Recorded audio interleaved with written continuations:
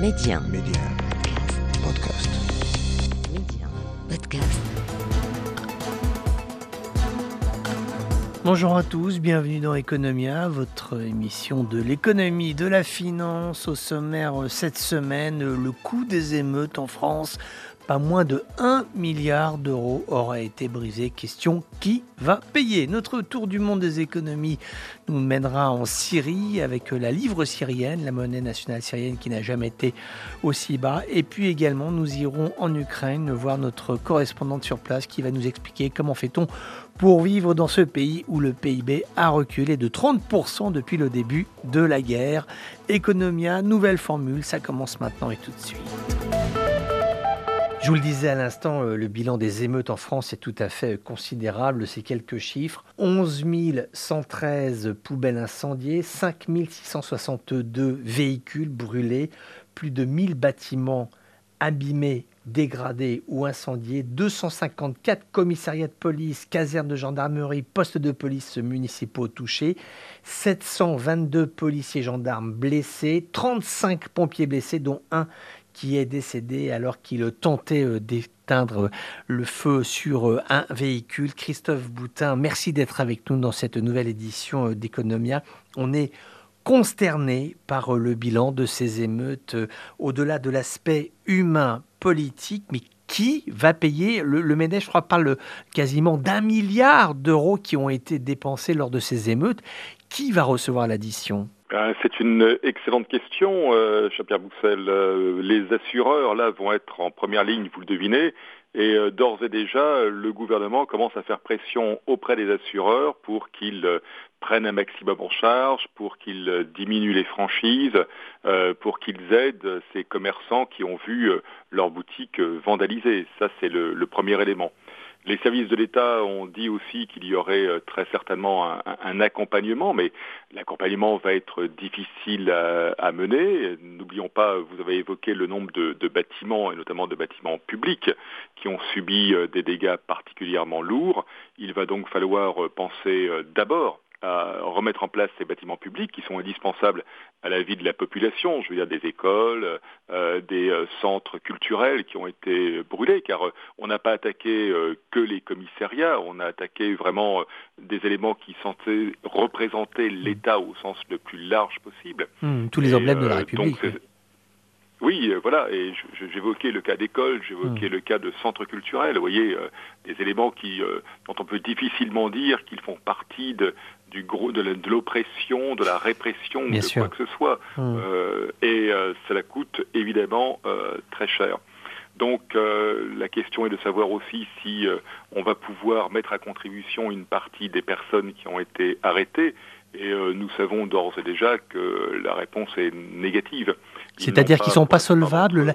Excusez-moi de vous couper la parole, Christophe Boutin, mais ils ne sont pas solvables. La justice ne peut pas demander à quelqu'un qui, par exemple, s'en est pris à un centre culturel, pour reprendre cet exemple, si cette personne est arrêtée après avoir dégradé cet édifice public, cette personne n'est pas dans l'obligation de rembourser les dégâts qui ont été causés ? Si elle est solvable, oui. Si elle n'est pas solvable, non. Et à ce moment-là, la peine peut être une peine d'emprisonnement, ou il peut y avoir aussi une peine amenant des travaux d'intérêt généraux. Mais encore faut-il que la personne soit disposée à effectuer les dits travaux d'intérêt généraux derrière. Comme nous avons dans une part non négligeable des manifestants qui ont été pris sur le fait dans des actions violentes, des mineurs, on peut envisager aussi, bien évidemment, la responsabilité de leur famille, mais dans une part non négligeable de cas, nous retrouvons le même problème de la solvabilité des dites familles. Alors, le ministre français de la Justice a réveillé le souvenir de cette loi qui permet de poursuivre les parents d'émeutiers et les sanctionner de 2 ans de prison parce qu'ils ont leur part de responsabilité, parce que nous sommes en présence de mineurs. Vous parliez de peine de prison. Est-ce qu'on ne pourrait pas parler de peine tout court, de tristesse, d'affection ? On se dit, mais qu'est-ce qui se passe en France ? Cette vision, cette image qui est colportée à travers le monde fait une immense peine. On se dit, mais comment se fait-il que les parents ne soient pas responsabilisés par rapport à leurs agissements de ces jeunes qui sont, encore une fois, mineurs ? Oui, et qui sont, je dirais, de plus en plus mineurs, si Oui. je peux utiliser cette expression. Oui. C'est-à-dire que lors des anciennes émeutes que nous avions connues il y a maintenant une bonne dizaine d'années, nous avions des mineurs qui étaient tout juste mineurs, c'est-à-dire qui étaient 17-18 ans. Là, nous trouvons des mineurs de 14 ans. La moyenne d'âge des émeutiers qui ont été pris, la moyenne d'âge est à 17 ans, ce qui veut dire qu'on en a un nombre non négligeable qui sont, encore une fois, largement en dessous des 17 ans.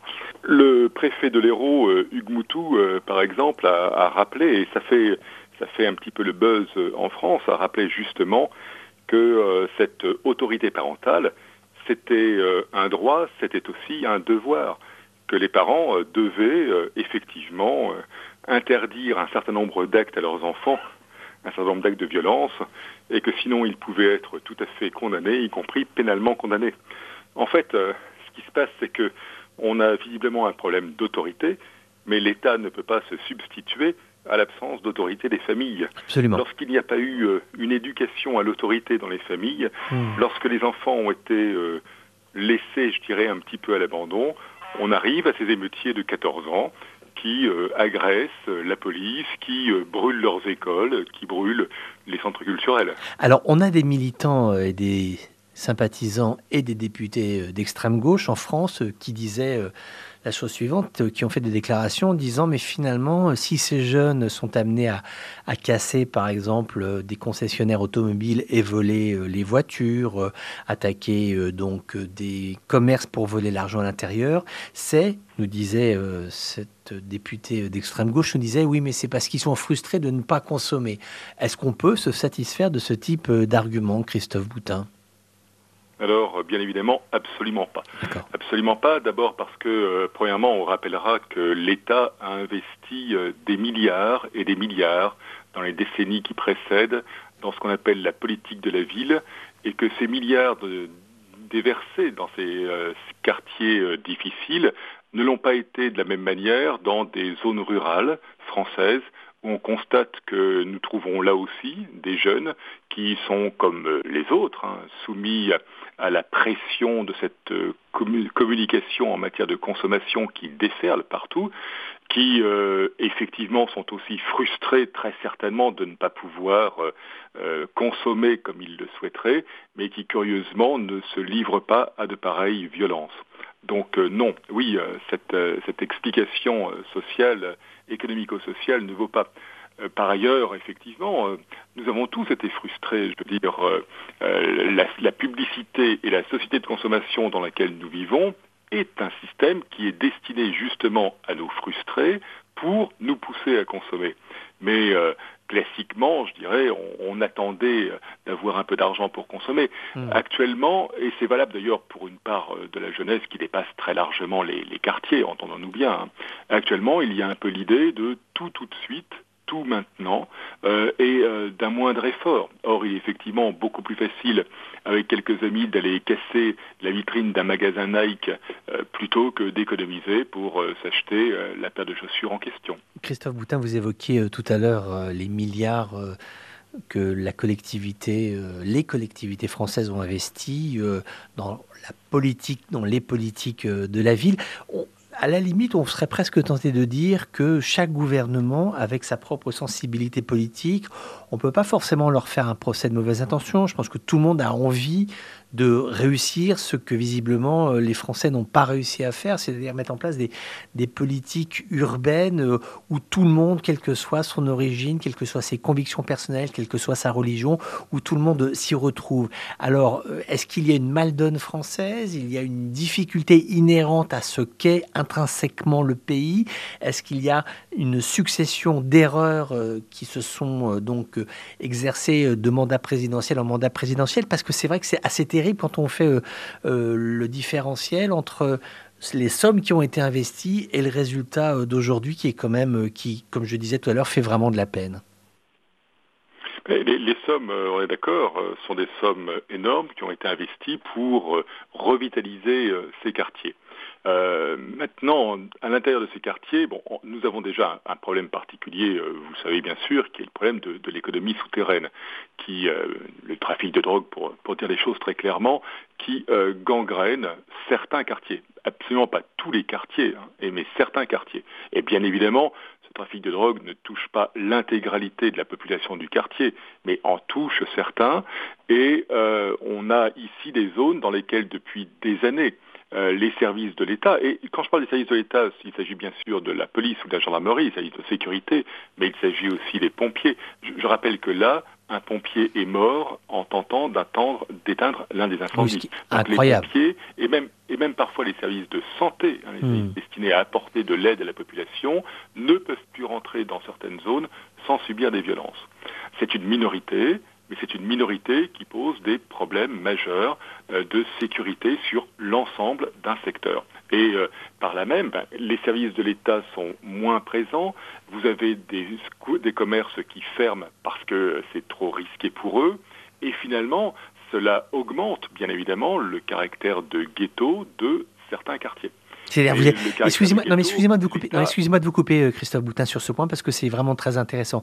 C'est-à-dire que vous pensez, mais dites-moi si je me trompe, dans la perception de votre propos, vous pensez que le retrait, le recul des organes de l'État, de l'administration, c'est vraiment le début des ennuis dans ces régions-là. C'est vraiment le fait qu'il n'y ait plus de représentation visible et accueillante de l'État français. C'est pour ça, c'est de là que vient le cœur du problème. Mais je crois que c'est effectivement un élément essentiel, si vous voulez. Lorsque les représentants des différents services de l'État sont perçus comme des étrangers dans une zone, et sont perçus comme des étrangers qu'il convient de chasser d'une zone, on est bien évidemment dans un monde qui est incompatible avec un vivre ensemble, incompatible avec une société qui fonctionne normalement. Mais j'insiste sur le fait qu'il n'y a pas que les services de l'État qui quittent ces zones. Il y avait des petits commerces qui ont disparu, il y avait des supermarchés qui ont mis la clé sous la porte.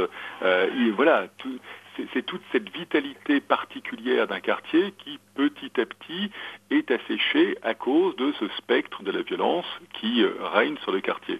Donc là, il y a eu effectivement une faiblesse de l'État. On a pensé qu'on pouvait contrebalancer cela, d'abord en subventionnant un milieu associatif qui jouait un rôle parfois très ambigu en la matière. Et ça, il y avait effectivement des éléments favorables. L'associatif, c'est effectivement parfois un moyen de recréer du lien, et c'est une bonne chose. Mais il s'est avéré que dans d'autres cas, cet associatif permettait simplement le financement de groupes, j'allais dire mafieux, de groupes qui comptaient bien profiter ainsi des largesses de l'État sans aider aucunement à la restructuration du lien social. Et ça, c'est un véritable problème aussi. Ce phénomène donc de rupture, vous comprenez, c'est accru peu à peu. Et donc, à partir de cela, la moindre manifestation d'autorité de l'État apparaît comme étant une violence inadaptée, inacceptable, alors que nous sommes devant des situations, et là encore une fois, les quartiers et en dehors des quartiers, des situations dans lesquelles il y a en permanence violation de la loi commune, perturbations dans l'espace public. Je pense par exemple au rodéo urbain en moto, vous voyez, qui dépasse, là, on n'est pas dans les zones de non-droit du trafic de drogue, on est bien au-delà. Il y a une jeunesse qui estime qu'elle a vocation à prendre le contrôle de l'espace public et qu'elle ne peut supporter ici aucune limite, qu'elle n'a supporté aucune vexation, qu'elle peut faire ce qu'elle le veut quand elle le veut. Mais ce qui est quand même incroyable, c'est que la France est quand même un pays qui a une administration puissante. Souvent, on parle de l'État profond. Souvent, on a d'ailleurs une vision peut-être d'ailleurs un peu caricaturale d'une administration qui est lourde, qui est pesante, qui est omniprésente, etc. Mais ce qui est quand même incroyable, c'est de voir à quel point il est possible dans ce pays de créer une contre-économie, une économie criminelle où vous allez avoir accès à de la drogue, à des smartphones volés, à des tennis volés, à des vêtements volés. Vous allez finalement avoir une autre société de consommation qui, celle-ci, est entre guillemets underground. Et ce qui est quand même incroyable, c'est de voir la puissance économique de cette économie informelle qui est absolument, qui est une véritable, on parle souvent de vampires, c'est-à-dire qu'ils ont une capacité à se greffer là où il y a du business à faire, et là, ça marche. Oui, effectivement. Alors, c'est pas une spécialité française. Si vous Oui, prenez bien sûr, l'économie oui, italienne, par exemple, l'économie italienne a toujours eu une économie classique Sous-marine. et aussi une économie informelle. Alors, pas uniquement liée, cette fois, au trafic de drogue ou autre, mais il y a un peu les deux étapes. C'est vrai qu'en France, effectivement, cette économie informelle qui s'est développée depuis maintenant plusieurs années repose principalement sur le trafic de drogue, qui bientôt va être, ou qui est déjà partiellement intégré dans le calcul du PIB. C'est un élément clé de fonctionnement de certaines zones. Et on a, si vous voulez, on entend parfois chez certains politiques, il faut bien le dire et aller jusque-là, des politiques qui disent que si l'on met une répression trop importante et si on interdit le trafic de drogue, d'abord, on risque un soulèvement, un peu comme celui qu'on vient de connaître là, mais lié à autre chose, mais on risque un soulèvement de ces zones de non-droit contrôlées par les trafiquants de drogue. Et puis aussi, de quoi vont-ils vivre ? De quoi vont-ils vivre ? Parce que derrière le trafic de drogue, il y a bien évidemment il y a un ruissellement, si je puis employer une formule du président Macron, un ruissellement qui va irriguer un certain nombre de familles qui sinon ne vivraient pas, ou ne vivraient pas en tout cas, avec ce même niveau de revenus. C'est-à-dire qu'en fait, l'argent resterait l'un des moteurs de résolution de ce conflit. C'est-à-dire qu'il faudrait... est-ce que vous vous rendez compte, Christophe Boutin, c'est quand même fou ce qu'on est en train de dire. C'est-à-dire qu'il faudra trouver des économies de substitution au trafic de drogue. C'est un peu le langage qu'on utilisait autrefois pour l'Afghanistan. On disait qu'il faut que les Afghans arrêtent de planter de l'opium parce que voilà, il faudrait qu'on leur mette des pommes de terre ou des avocats dans leurs champs et qu'ils arrêtent de... Enfin, je veux dire, c'est quand même absolument incroyable d'en arriver là, de dire des... Enfin, oui, c'est fou qu'on en soit là. Mais on l'entend parfois, et avec bien évidemment l'erreur d'appréciation que vous comprenez bien, cher Pierre Boussel, c'est-à-dire que de la même manière que les avocats ne rapportent pas la même chose que le pavot aux Afghans, il est bien évident que proposer aux gens un petit travail de magasinier à la place, en lieu et place d'un travail, ne serait-ce que de chouf, dans un trafic de drogue, correspond à une baisse de revenus significative pour la personne en question, qu'elle n'est donc pas prête à accepter. Mais ce qui est quand même, justement, il faut en revenir à un problème d'autorité, et il faut en revenir à un problème d'autorité globale. Et c'est pour ça qu'on en revient à la question que vous posiez de manière très légitime au début. L'autorité, c'est bien sûr celle de l'État. Mais l'autorité, c'est aussi l'autorité des familles sur les mineurs. Et il doit y avoir ici une reprise en main qui ne peut être que globale. On ne peut pas demander à l'État, que ce soit au niveau de l'éducation nationale, que ce soit au niveau des forces de sécurité, de se substituer finalement à une absence intégrale d'autorité ou de contrôle de la jeunesse qui existe dans les familles et qui là, encore une fois, j'insiste sur le sujet, ne concerne pas uniquement la jeunesse des quartiers, bien loin de là. Oui, c'est ça. Et c'est vrai aussi qu'on a tous ce réflexe, une sorte de polarisation envers l'État qu'on imagine tout puissant, qu'on imagine en capacité de régler tout et son contraire, et on lui dit mais que faites-vous, dépêchez-vous, etc. Et sachant que, je voudrais vraiment qu'on termine sur ce point avec vous, Christophe Boutin, parce que quand on l'a vu depuis les rives sud de la mer Méditerranée, on a eu froid dans le dos.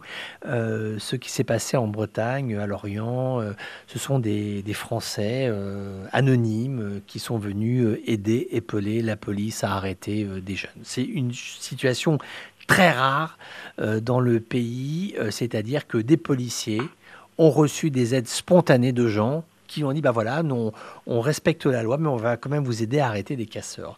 Alors, excusez-moi de poser la question de façon un peu brutale, mais est-ce que, Christophe Boutin, ça ne veut pas dire que sur la base de problématiques économiques et sociales, est-ce qu'on n'est pas en train de voir des milices arriver, en tout cas des spontanéités humaines qui se fondent comme ça pour essayer de rétablir le cadre, rétablir la sécurité dans le pays, ce qui est quand même, là encore une fois, assez incroyable.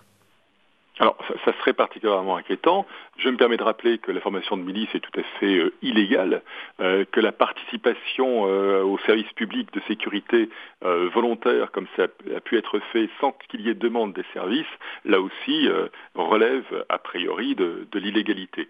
Mais il est bien certain que l'un des éléments essentiel de ce qu'on appelle le contrat social. Depuis Hobbes, on le sait bien, c'est que l'État doit assurer la sécurité sur le territoire.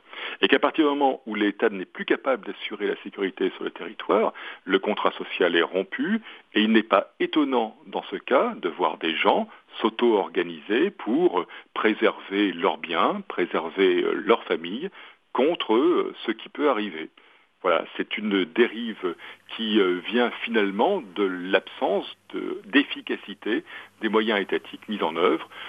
C'est effectivement très inquiétant et je crois que l'État aurait tout intérêt à augmenter sa propre action pour éviter de voir survenir de telles choses. Une toute petite question pour terminer, Christophe Boutin. On vous sent le ton grave dans les propos que vous avez partagés avec les auditeurs de Radio Méditerranée Internationale. On vous sent pessimiste ou vous l'êtes réellement ou vous avez encore quelques germes d'espoir et d'espérance ? Non, je ne suis pas totalement pessimiste. Je veux bien croire que les choses peuvent trouver d'autres solutions que celles de la violence, que celles de l'affrontement. Je crois qu'il faut d'abord désamorcer beaucoup plus tôt, éviter que les choses commencent à flamber.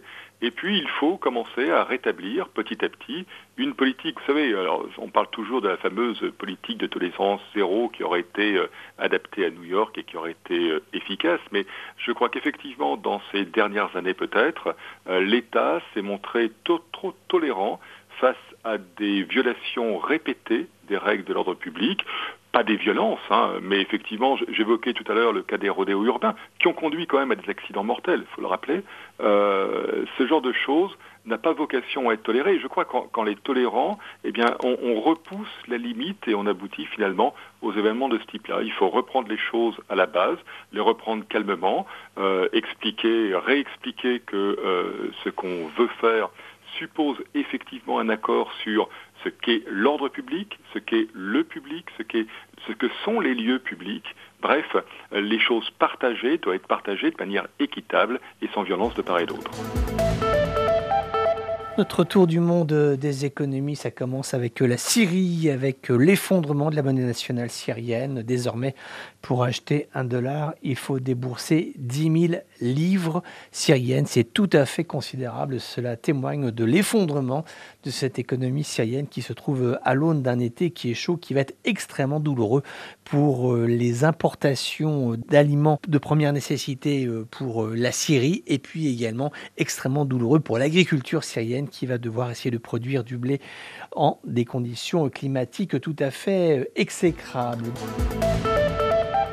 Les États-Unis, avec ces bons chiffres de l'emploi qui témoignent d'un pays qui, malgré un déficit tout à fait conséquent, réussit encore à créer 1,5 million d'emplois qui ont été créés au mois de juin dernier. C'est un chiffre qui doit laisser plus d'un pays rêveur, encore donc des capacités à créer des jobs. Alors ce sont souvent des jobs qui sont moins bien payés, qui sont pas des contrats à durée indéterminée, mais qui du moins ont le mérite d'exister. Cette semaine a été dominée pour ce qui est de l'actualité internationale par la visite de la secrétaire américaine au Trésor, Janet Yellen, qui s'est rendue en Chine et qui a dit quelque chose d'assez intéressant. Elle a dit « Il est impossible de découpler les économies chinoises et américaines ». C'est-à-dire qu'aujourd'hui, elles sont tellement liées l'une à l'autre qu'il est quasiment impossible aujourd'hui de vivre l'un sans l'autre. C'est tout à fait intéressant que ce soit un officiel américain qui le dise. Et puis en Ukraine, avec environ 30% de recul du PIB en 2022, c'est un pays qui enregistre la plus importante chute depuis son indépendance. C'était il y a 30 ans. L'invasion russe frappe très durement l'économie ukrainienne. Le coût des destructions causées par les bombardements est environ évalué à 10 milliards de dollars, somme absolument considérable. Mais si l'économie ukrainienne se maintient malgré tout, c'est grâce aussi à l'aide internationale. Je vous propose d'écouter sur place à Odessa le reportage de Inès Gilles. En plein centre d'Odessa, le long de la rue Zokovsko, une petite foule patiente à l'entrée d'un bâtiment. Des volontaires enregistrent les noms, vérifient les identités. Chacun repart avec une caisse et une pile de vêtements. Des centaines de personnes défilent ainsi chaque jour. Dans ce centre de distribution, un des plus importants d'Ukraine, les plus démunis reçoivent une aide humanitaire. Oksana est volontaire depuis le mois de mars. On distribue de la nourriture, des produits hygiéniques, mais aussi d'autres choses comme des vêtements pour les déplacés de guerre qui viennent à Odessa. L'UNICEF, Global Medic ou encore les États-Unis font partie des donateurs qui soutiennent ce centre. L'économie ukrainienne ne s'est pas effondrée malgré la violence du conflit, mais le pays est fortement dépendant des aides internationales sur le plan humanitaire. En hiver, on avait seulement un peu de viande. Des donneurs étrangers ne pouvaient pas nous faire de dons. Selon l'Organisation mondiale de la santé, 17,7 millions de personnes auraient aujourd'hui besoin d'une aide humanitaire dans le pays. Conscient du problème, le centre distribue des caisses alimentaires pour les habitants d'Odessa qui ont perdu leur emploi à cause du conflit, car avant la guerre, cette ville du Sud était dépendante du tourisme et du commerce avec l'étranger. Aujourd'hui, les opportunités économiques sont limitées. Selon l'ONU, dans l'éventualité d'une guerre prolongée en Ukraine, 18 années de réalisation socio-économique pourraient être perdues et 90% de la population pourrait plonger dans la pauvreté. Inès Gilles, à Odessa, pour Midi 1.